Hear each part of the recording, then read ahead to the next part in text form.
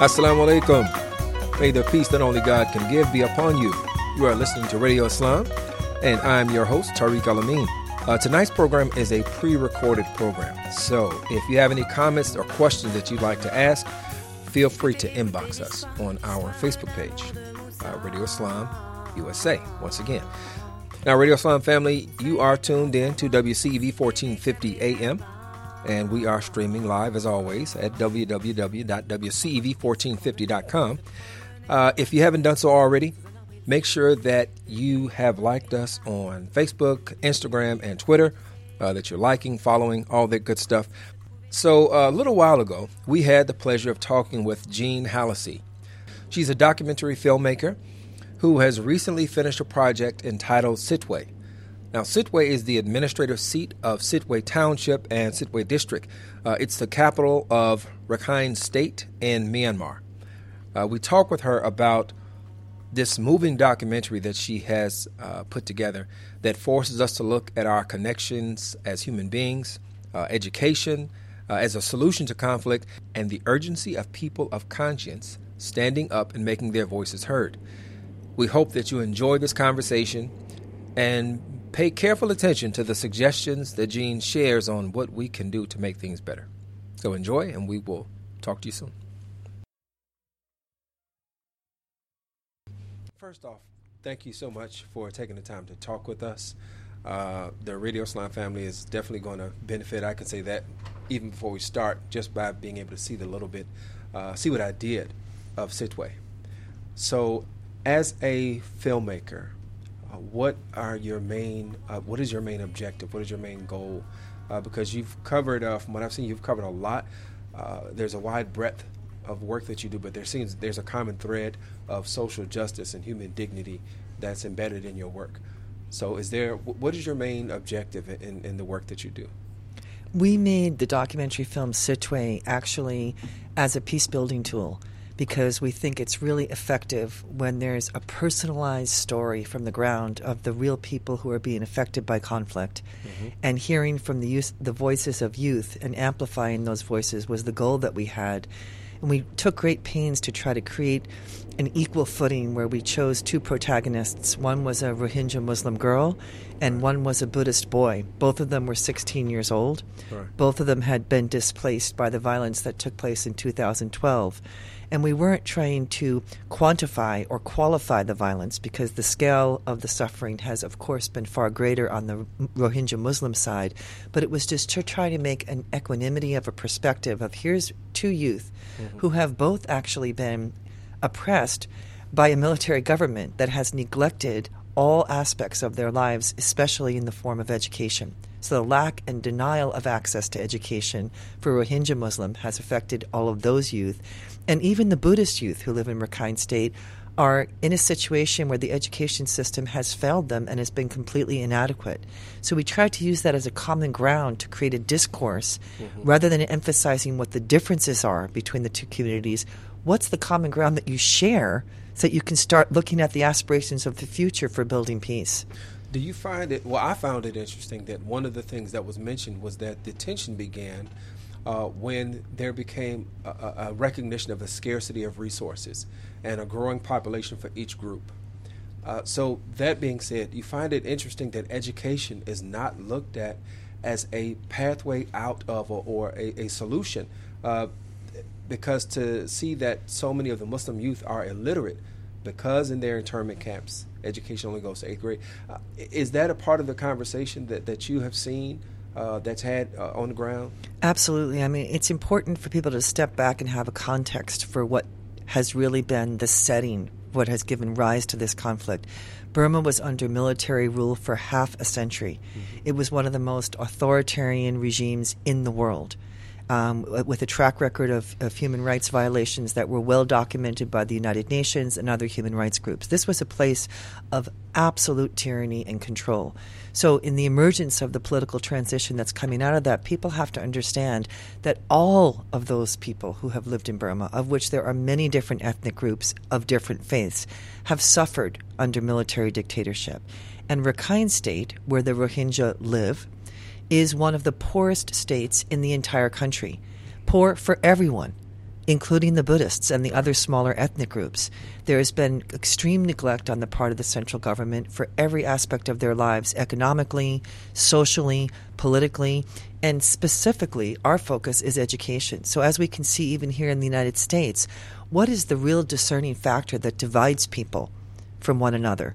What's the underlying foundation upon which classes are separated? If you give someone an education, regardless of their race, their ethnicity, or their gender, that's an empowerment that will give them a tool that can never be taken away for the rest of their lives, because it gives them critical thinking skills. It gives them the ability to have a future. It gives them the ability to have a dream of aspiration to go on to higher education or a career or whatever, but it gives them an empowerment of being in control. If you have an illiterate population or one that is very poorly educated, they're far more susceptible to being manipulated by machinations that are engineered by people in the military or other forces in the society that want to continue to have people oppressed and contained. So education, in my view, is really a key to ultimate liberation.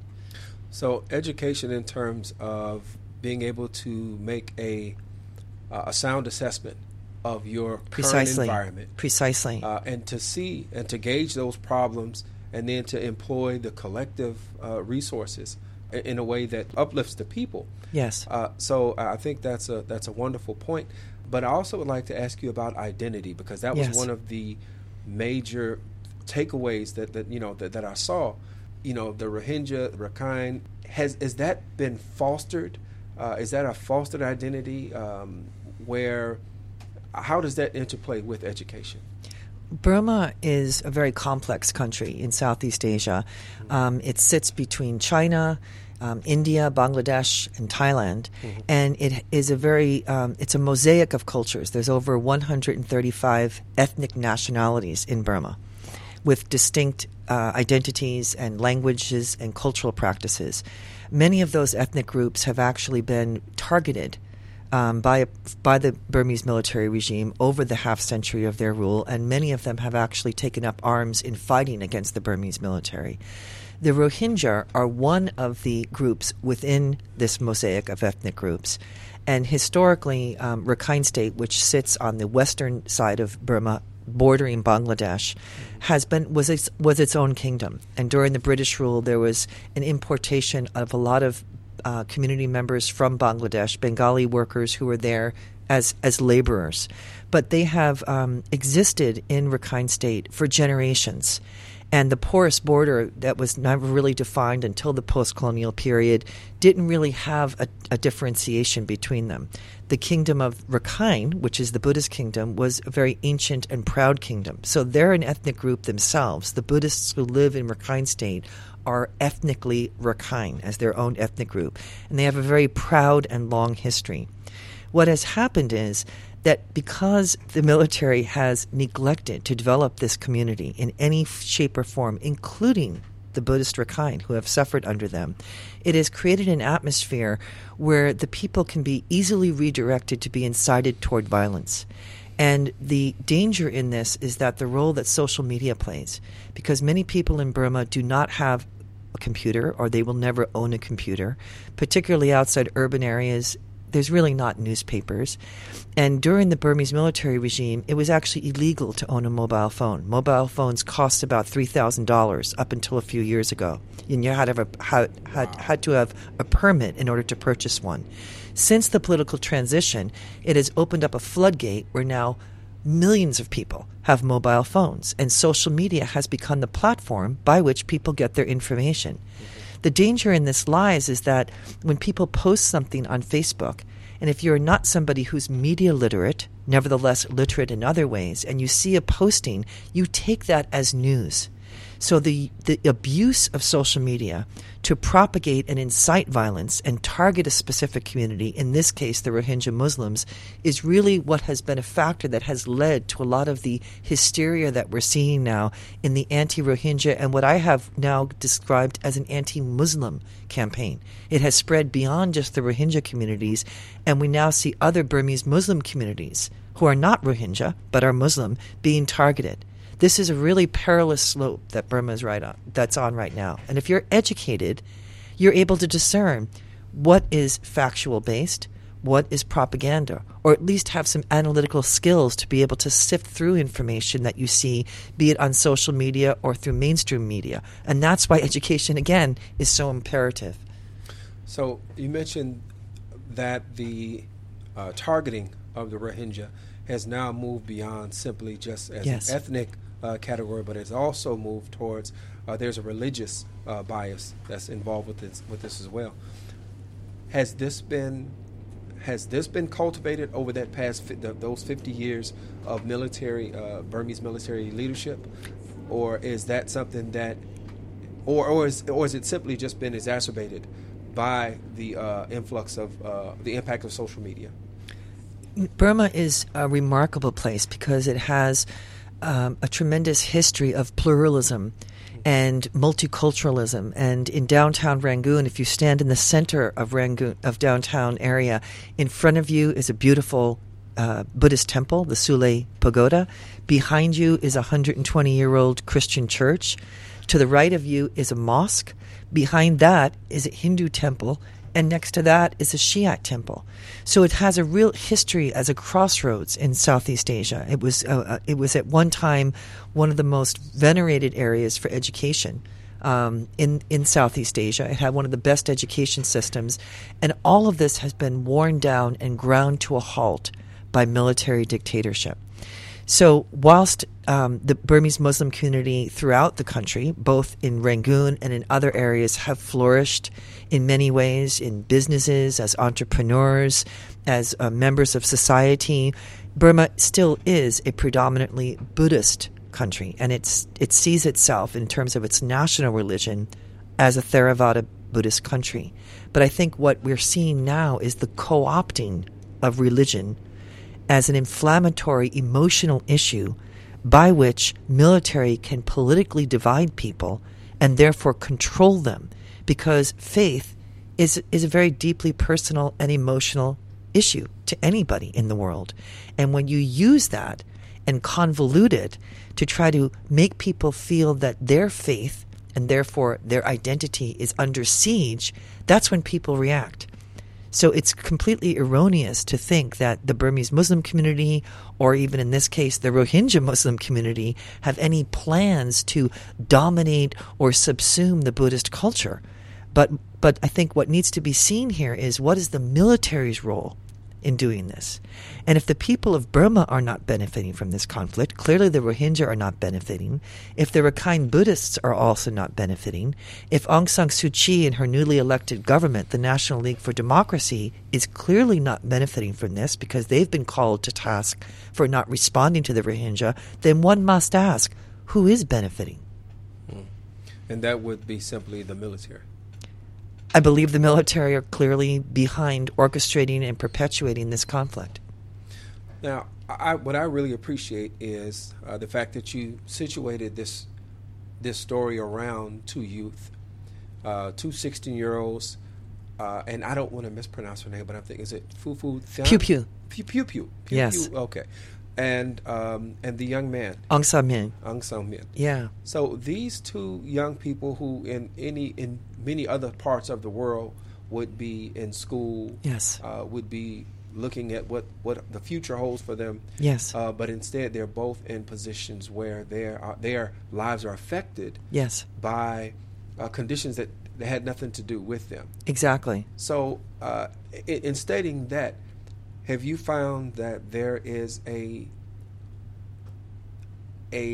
attitude of is there any hope for a resolution? Is there any hope for a resolve of the conflict as it exists today from either one of them? Well, one of the tragedies that has resulted from this conflict is that there is now an apartheid system in Rakhine State, and it can be called nothing else. Let's be very frank. It is an apartheid system. It is systematic segregation, and this is abhorrent. So when the conflict erupted in 2012, all of the Rohingya Muslim communities who had long lived in downtown Sittwe, just like you have right out here in downtown Chicago, whose grandfathers and great-grandfathers, Pew Pew's great-great-grandfather, opened up the first business. Their family had a very small shop where they dealt in grains and so forth. And suddenly you're ripped from your home and you're relegated to essentially an internment camp. Nobody is allowed to leave that camp. Nobody is allowed to enter that camp without permission. It is guarded by the military. There is an absolute dearth of services there. But moreover, you are no longer allowed to attend school. And any aspirations that you have had for even high school, nevertheless university, are gone. So the only education that you have at your disposal are informal schools, which are not even recognized by the curriculum. And here's this incredibly bright, clever, passionate young Muslim girl who I think could do any number of things in the world if she was given the access to education. Right. And the only thing that's going to stop her from that is what? That she's Muslim? That she's Rohingya? This is unacceptable. By the same token, the Buddhist boy also comes from a very poor family. He was orphaned when he was a young age. Yes. His auntie takes care of him and struggles to scrape together just enough to keep them alive, and actually goes to a monastic school run by a monk. The only adult in our film is a monk, a true monk, not those that are espousing the kind of hatred that we've seen from the ultranationalist movement, but a monk that really practices Buddhism and practices loving kindness, who runs a school for poor children. That very school where the boy goes used to be integrated. The monk ran the school for any poor child, regardless of their faith. And but after 2012, all of the Rohingya Muslim kids were no longer allowed to go to that school. So here's two kids who are both up against it, who are both challenged by poverty and other conditions of their family that have made it difficult, but who both have this huge potential. So if you're segregating kids that used to go to school together, that used to have, largely, at least in the capital of Sittwe, there was integration. It might not have always been perfect. It was an imperfect form of integration, but it existed. There were communities that lived side by side for many generations. So why suddenly has this conflict fomented this complete absolute divide between people and the vitriol and the hatred that has created the divisiveness about the other, us and them? And this concept of us and them, this concept of the other, is something that we're seeing not just in Burma, not just in Rakhine State, but globally. Absolutely. As you say that, and I'm sure many of our Radio Islam listeners are thinking of the similarities that have existed right here in the United States, in the Jim Crow South, thinking about South Africa, apartheid, thinking about Israel and Palestine, that this continues to play out, like you said, across the globe. What I would like to also ask is, because for these people to be displaced on whichever side they're on, there are horrible acts of violence that have taken place that have led up to these to these people being in these internment camps, to being in these refugee camps. What has been your experience in documenting that experience? What can you share with us that we are most likely not going to be seeing on the news, hearing about in the papers and on the websites? We began the film following the violence that erupted in 2012 that led to the internment camps from the capital called Sittwe, which is why the film is called Sittwe. Right. But in fact, whilst we were producing the film, the tragic events unfolded of late last year in October 2016 with the emergence of a self-described Rohingya army that was armed by many accounts with a sort of ragtag army, even using knives and wielding knives and sticks. But they attacked some Burmese police outposts, and as a result of that, there was a massive military operation throughout Rakhine State targeting Rohingya Muslim communities. That led to the outpouring of about 70,000 refugees who fled at that time. Mm-hmm. And I felt that it was important that in addition to the apartheid system we were documenting in Sittwe, that we travel to the camps in Bangladesh where these people had just fled. So earlier this year I was there and I saw the abysmal conditions that people were living in. There's only one officially recognized camp in Bangladesh, meaning that the Bangladesh government works with the United Nations Commission on refugees to have the administration of a camp. All of the other thousands and thousands of Rohingya refugees are living in so-called makeshift camps. One of the camps that I had visited, the Kutupalong camp, had approximately 15,000 people, and it had 3 latrines for 15,000 people. There was open sewage water in the middle of the camp. The UNICEF staff that we met on their way out were talking about the propensity for the great spread of cholera, which of course is a crucial issue in terms of water and sanitation. This was earlier this year, prior to the human rights emergency that we are now seeing. The emergency that is now confronting the Rohingya refugees is one of the gravest human rights emergencies in the last decade. It has been likened to Rwanda. It has now been definitively called crimes against humanity and a systematic form of ethnic cleansing. The unspeakable, unconscionable crimes that have taken place against the Rohingya Muslim include the razing to the ground of over 280 villages, including elders who could not walk or run fast enough to escape, and soldiers threw them back into the burning fires, about mothers who had their children ripped from their arms and their skulls smashed against the trees and killed in front of them, about the gang rape of girls as young as 14 who were held down at gunpoint, had their breasts bitten, had soldiers point knives and guns at them as up to 10 soldiers brutally raped them repeatedly.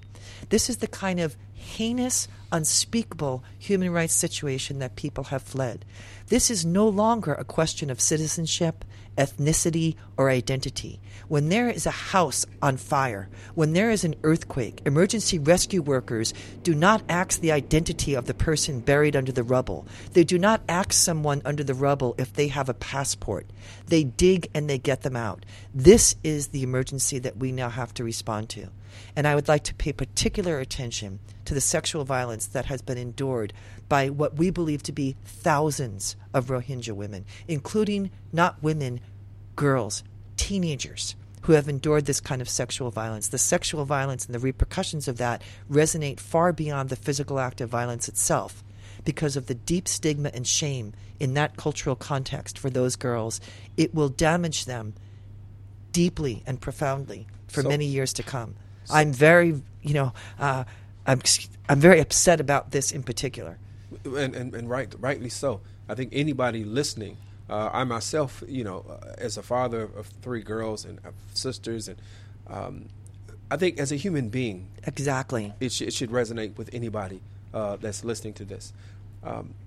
So this ties into a really sick idea of rape as an act of war. Yes. And it's taken place, yes, in Africa, in Sudan, during their conflict. But are the communities responding to them as other communities have, by turning these victims into outcasts, where they're shunning them because they have been victimized? Is that also taking place? That's another layer of the tragedy. Because of the cultural context, as I explained, in these communities in northern Rakhine State, where the Rohingya have fled from, they're quite conservative communities, but they're also communities that have been under isolation for many years. And most of the women, including young girls, have not been educated. The illiteracy rate is very high there. So they don't have the tools. Again, it goes back to education, even informal education. Yeah. So they do not have the tools to even find the kind of public health services that they need, nevertheless mental health counseling that they would need from the trauma that they've suffered. So they suffer in silence, and they suffer in shame, and this is absolutely unacceptable. There has been a call. There's a special rapporteur for human rights in Burma, but there's also an office under the United Nations Human Rights Council, which is a special rapporteur explicitly for sexual violence. And there has been a call by many international human rights groups, including Human Rights Watch, to have the special rapporteur for sexual violence do an in-depth and unfettered investigation into these crimes against the young women and the teenage girls and the women in Burma, specific to sexual violence. And I think that's something that certainly should be supported. Absolutely. There appears to be a need for a global education initiative that deals specifically with really expanding the worldview. Yes. As you mentioned, that you said that these particular communities had been they had been off by themselves. Yes. So their worldview is it's much different than everyone, I guess, than their counterparts. What do you envision as a way to stem this tide of sexual violence? Is there anything that you've thought of in your conversations and your experience that you've seen? Is there a way for us to address this in a way that puts an end to that? I think that the use of rape as a weapon of war is one of the most depraved acts that we have seen globally, because it has such rippling effects, not only upon the survivors, but also upon their community and their family members, that it carries on long after the act. So anything that has to do with sexual violence or rape, I think, should absolutely have mechanisms of accountability. The impunity through which this has been taking place, the acts of sexual violence committed by the Burmese army, have been well documented, not just in Rohingya communities. This has been a tactic that they have used in other ethnic nationality communities in the conflict areas, in Kachin State, in Shan State, in Karen State. And organizations and rights groups that work with the women in those areas have released these reports. So I think that would be a step for people to understand that it's not only the Rohingya young girls and women that we're advocating for, it's all women. And not just in Burma. As you said, this is a global phenomena that must end.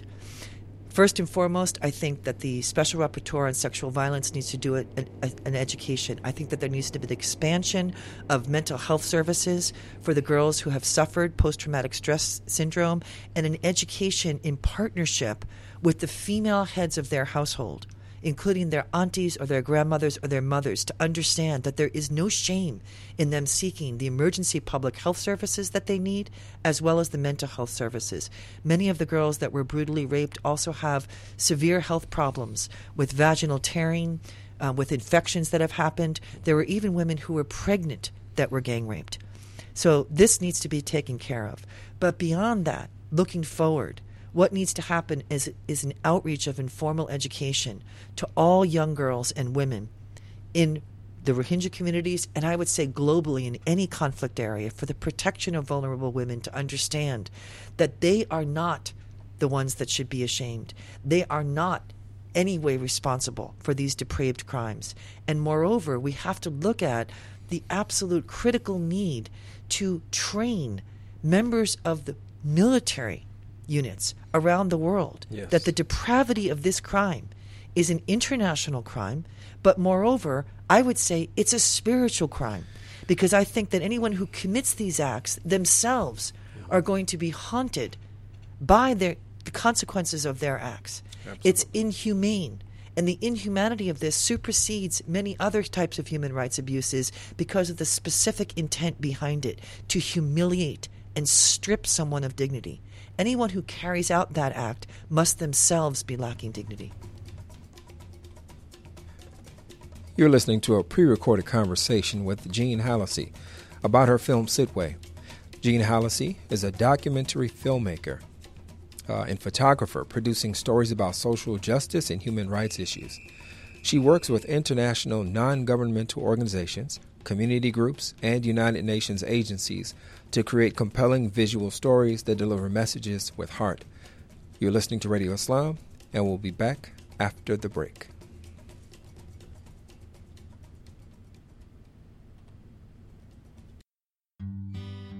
Hey America, we need to have a little talk. We've got more food in our country than we know what to do with. Food at the grocery store and food in the vending machines, fast food, health food, and seafood. We've got so much food that anything people don't buy, we just throw out. Yet 17 million kids in America struggle with hunger. That ain't right. Luckily, the Feeding America nationwide network of food banks has volunteers gathering excess food and getting it to hungry kids. They're kind of like food angels. Yeah, I made that up. It's kind of catchy. Hello, people. This isn't rocket science. We could solve hunger today. To start, become a food angel yourself by supporting Feeding America in your local food bank at feedingamerica.org. That's a website, duh. we can't do it without your help. Brought to you by Feeding America and the Ad Council. You might know me, I'm 50 Cent. You may follow my tweets, my Facebook friends. Odds are fewer than 6 degrees separate us. We're that close. What's crazy is 1 in 6 don't know where their next meal is coming from. These are your co-workers, your neighbors, your friends. Hunger's too close for us to ignore. So visit feedingamerica.org/hunger and find your local food bank to see how you can make a difference. From one close friend to another, let's do this. I'm 50 Cent, and together we are Feeding America. A message from Feeding America and the Ad Council. While cutting molding with a 12-inch dual compound miter saw, while holding a newborn baby in your arms, when face-to-face with a congregation of alligators, with the ball in your hands and the entire freaking season on the line. There are a million places you'd never consider texting. So why would you do it while driving? NASCAR driver Casey Kane here, asking you to please stop the text. And together, we can stop the wrecks. Brought to you by the Ad Council and the National Highway Traffic Safety Administration. Get the message at stoptextstopwrecks.org.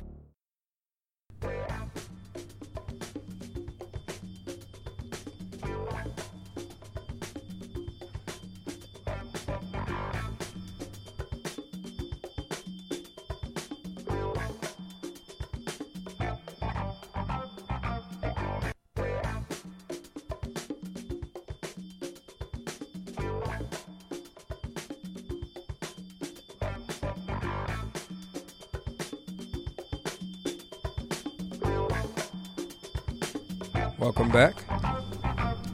Welcome back to Radio Islam. You're listening to a pre-recorded conversation. This is your host, Tariq El-Amin. And even though this is pre-recorded, we're still going to take a moment to ask you to like and follow us on Twitter, Facebook, and Instagram, all at the same username.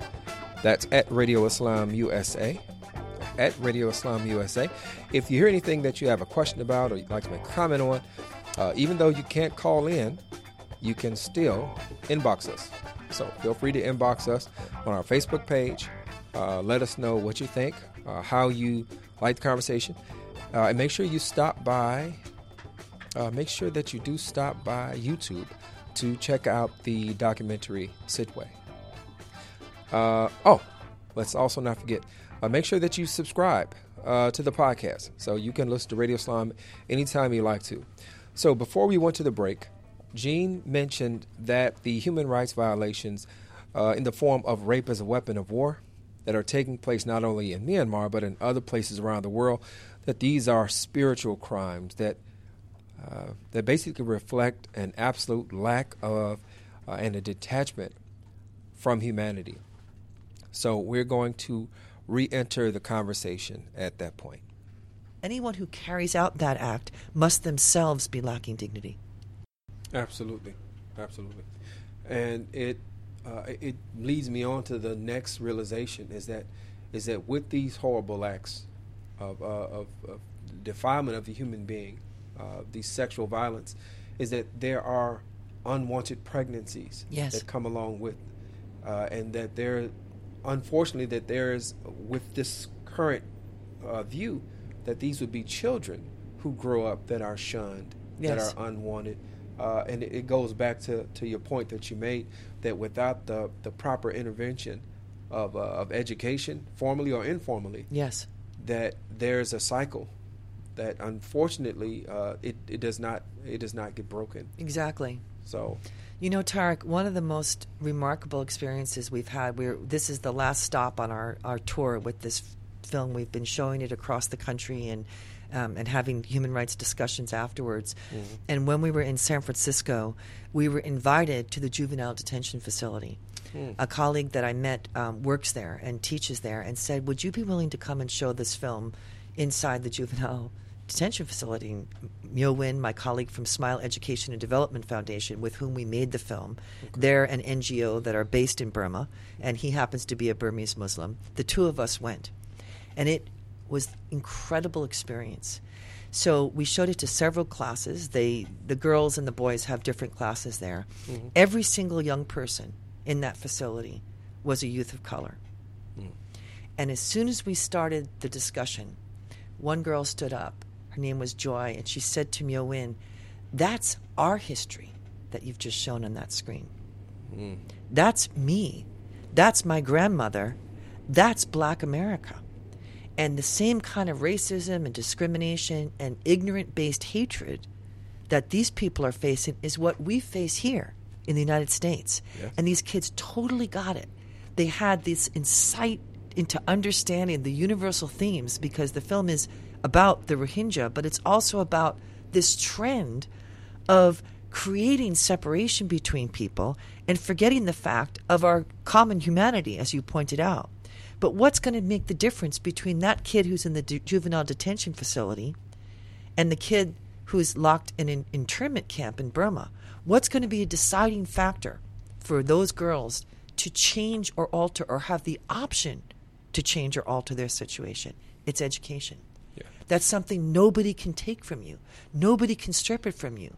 It's not something that's based on your physical environment or the material that you do have or don't have or your wealth. It's something that you hold inside of you that is the tool that is forever by your side to change your choices, to build your choices.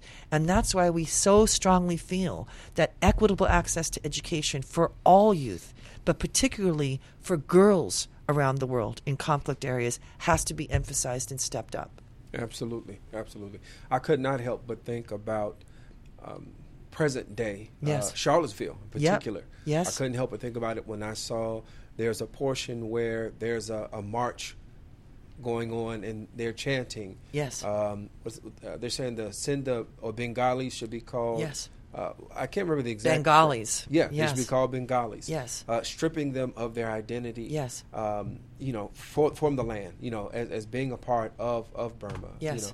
And I just did this automatic, just so quickly. Yeah. The thoughts of the memories of these alt-right Yes.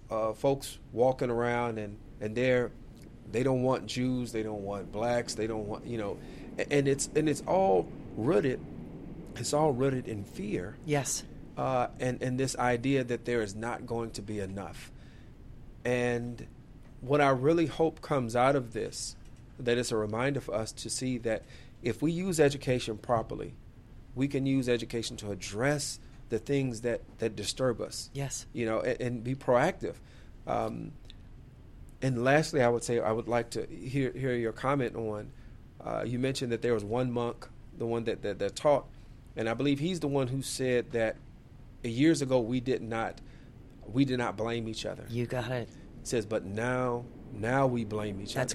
That's crucial. Yeah. It's a very thin line between Charlottesville to Sittwe, and Sittwe to Gaza, and Gaza to Italy. Yeah. It's a very thin line. And we are now seeing a world in which the permissiveness for hatred to rise to the top in a very vocalized manner has become prevalent. But it's really important for us to understand, as you said, hatred is founded on fear. Mm-hmm. And fear can only flourish in ignorance. Absolutely. So the hope lies in understanding that although they have very loud voices, mm-hmm. and they beat their drums loudly, these people who propagate divisiveness and intolerance and discrimination and hatred, they are actually the minority. There are far more people in the world cultivating really good work, working in the front lines of human rights, working in the front line of education, working in the front line of public health, doing community service work right here outside in Chicago, I'm sure. There are any number of nonprofit organizations that are working with at-risk youth, that are working with seniors and elders who don't have a lot of services. Those are the people that we need to amplify. And those are the people that we need to keep inside of our hearts and understand that is us. Absolutely. Absolutely. Let me ask you one more question. How difficult was it to be able to make this film? We faced challenges, certainly. Obviously, partly because of access, because some of the areas we were filming in, we were not permitted to be there. Mm-hmm. And I think it's also important to share with you that many of the people who helped us get access to be able to visit Pew Pew in the internment camp were Buddhist. Wow. That, once again, when we reduce our actions to identity politics, it's very easy to say everybody that is on this side or everybody that's on this side to make a judgment. When in reality, even for the struggle here, taking it back home to the United States, there have always been conscientious. There have been conscientious white folks, right? Abolitionists. There have been people who did what they could in the capacity that they could to try to bring some relief. And it's not something that we talk about a lot. But I think in having those conversations, it allows us to see, once again, our common humanity, which is probably a lot more distressing to deal with and frustrating to deal with than it is to just say, okay, if you're on this side of the line, you're no good. Exactly. I mean, one would hope that people understand that the perpetrators of the violence in Charlottesville do not represent the majority of Caucasians in the United States. Yes. And I think that part of what people are yearning for in the United States is the moral fortitude from voices that will lead us back to that light, out of this darkness. And I think this is a time that we need to revisit the writings of Dr. Martin Luther King Jr. We need to reread the words that he wrote because they are as relevant today as they were when they were spoken by him. And this is the kind of light that I think we need to disseminate. And we do have the fortitude collectively. And it's a mistake for us to feel that we are the minority or we are in the vulnerable position. We are not. Because the commonality between all the faiths, the commonality between races and ethnicities is the premise that mutual respect, compassion, forgiveness, and love is the only way this world is going to survive. Well, Gene, I'll say this, and I know that our Muslim listeners will definitely recognize the scripture. There's a verse which simply says, reverence your guardian Lord who created you from a single soul. Right? Beautiful. And that goes on to say, and created its mate, and from the two created basically humanity. So Beautiful. This idea, you mentioned that it is a spiritual element, a spiritual illness. Yes. For when one human being is able to commit acts of, just tremendous violence and degradation to another, there's a spiritual element to that. Absolutely. So I bring us back to that point, that even in society where we have been separated so much along these manufactured lines of race, of ethnicity, not negating our cultural elements, but particularly race, it takes us away from this common humanity. Absolutely. And I think the film, what you've done, you've presented something that kind of slips in under the radar, especially dealing with presenting the protagonist as youth. Yeah. I think that will be a part of helping us to see that commonness. I hope so. And we're hoping to connect it because we're translating in the detention facility that I mentioned. The youth were so moved by the film and how it spoke to them as African-American, Latino, Pacific Islander kids that were in this detention facility that they spent the afternoon writing letters to the youth of Burma. And we are going to translate these letters into Burmese language and create a Facebook page where there can be a public forum for youth in Burma to respond to them because it was so profound. And the fact that they saw that trajectory, they saw no difference between themselves and Pew Pew or themselves and Aung San Suu Kyi. They got it. And that's why I think youth are in my heart, the ones that I want to work with because Absolutely. They're not weighed down with all the other the other concepts and biases that we have the more that we grow older. They kind of like cut through the chase. They cut to the chase, you know. And that's the kind of empowerment that I want to expand. I hope that we can, when you get that Facebook page up, that you could share that information with us because we definitely would love to. Well, I'd love to read you one of the letters. Oh, can I please, read you one? Please. Yeah, I've got one. Yeah. Because I actually just, give me a second. I should have it right here. Here's an example of one of the letters. It says, Dear Burmese youth, my name is T2. I live in San Francisco, California. That's in America. Right now, unfortunately, I'm locked up. I just watched the documentary Sitwe, and it was very alarming. A lot of people here didn't know the problems you guys were having, but now we see. I'm African American, so I've been told that white people don't like us. But as I got older, I realized everybody has their own opinion, and you can't dislike a race or any group of people based on one person's doing. I think you guys must be really smart. People here in America take a lot for granted and don't take a lot of the opportunities we have. What I want to say to you is keep fighting for your education, hold your head high, learn as much as you can, and be that change that you want to see. In solidarity, with love, T2. That was beautiful. That was beautiful. Pretty amazing, huh? Yeah. T2 gets it. Yeah. Yeah. That connection is still open. That's what we're striving for, Tariq. So, what can our listeners do? What can they do to?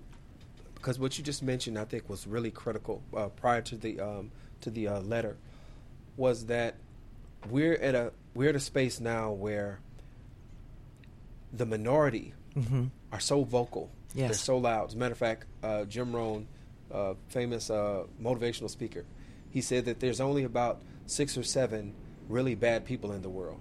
They just move around a whole lot. Right?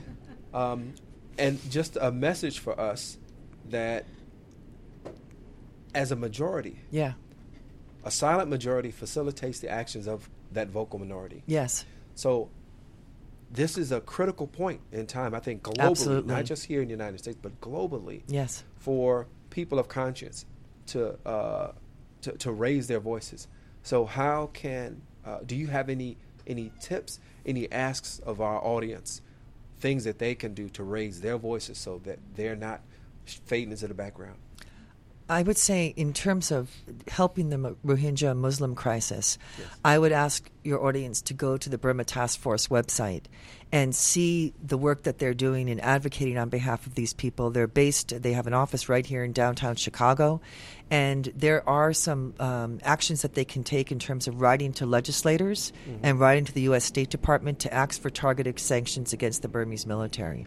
But that's not always something somebody feels connected to do. And it's not always something a listener might really feel comfortable doing.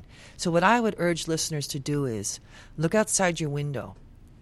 Draw an imaginary line with your finger of 100-yard radius around the place where you live and find any organization or any community group or any church group or faith-based group or masjid or after-school program or training center that might need a hand.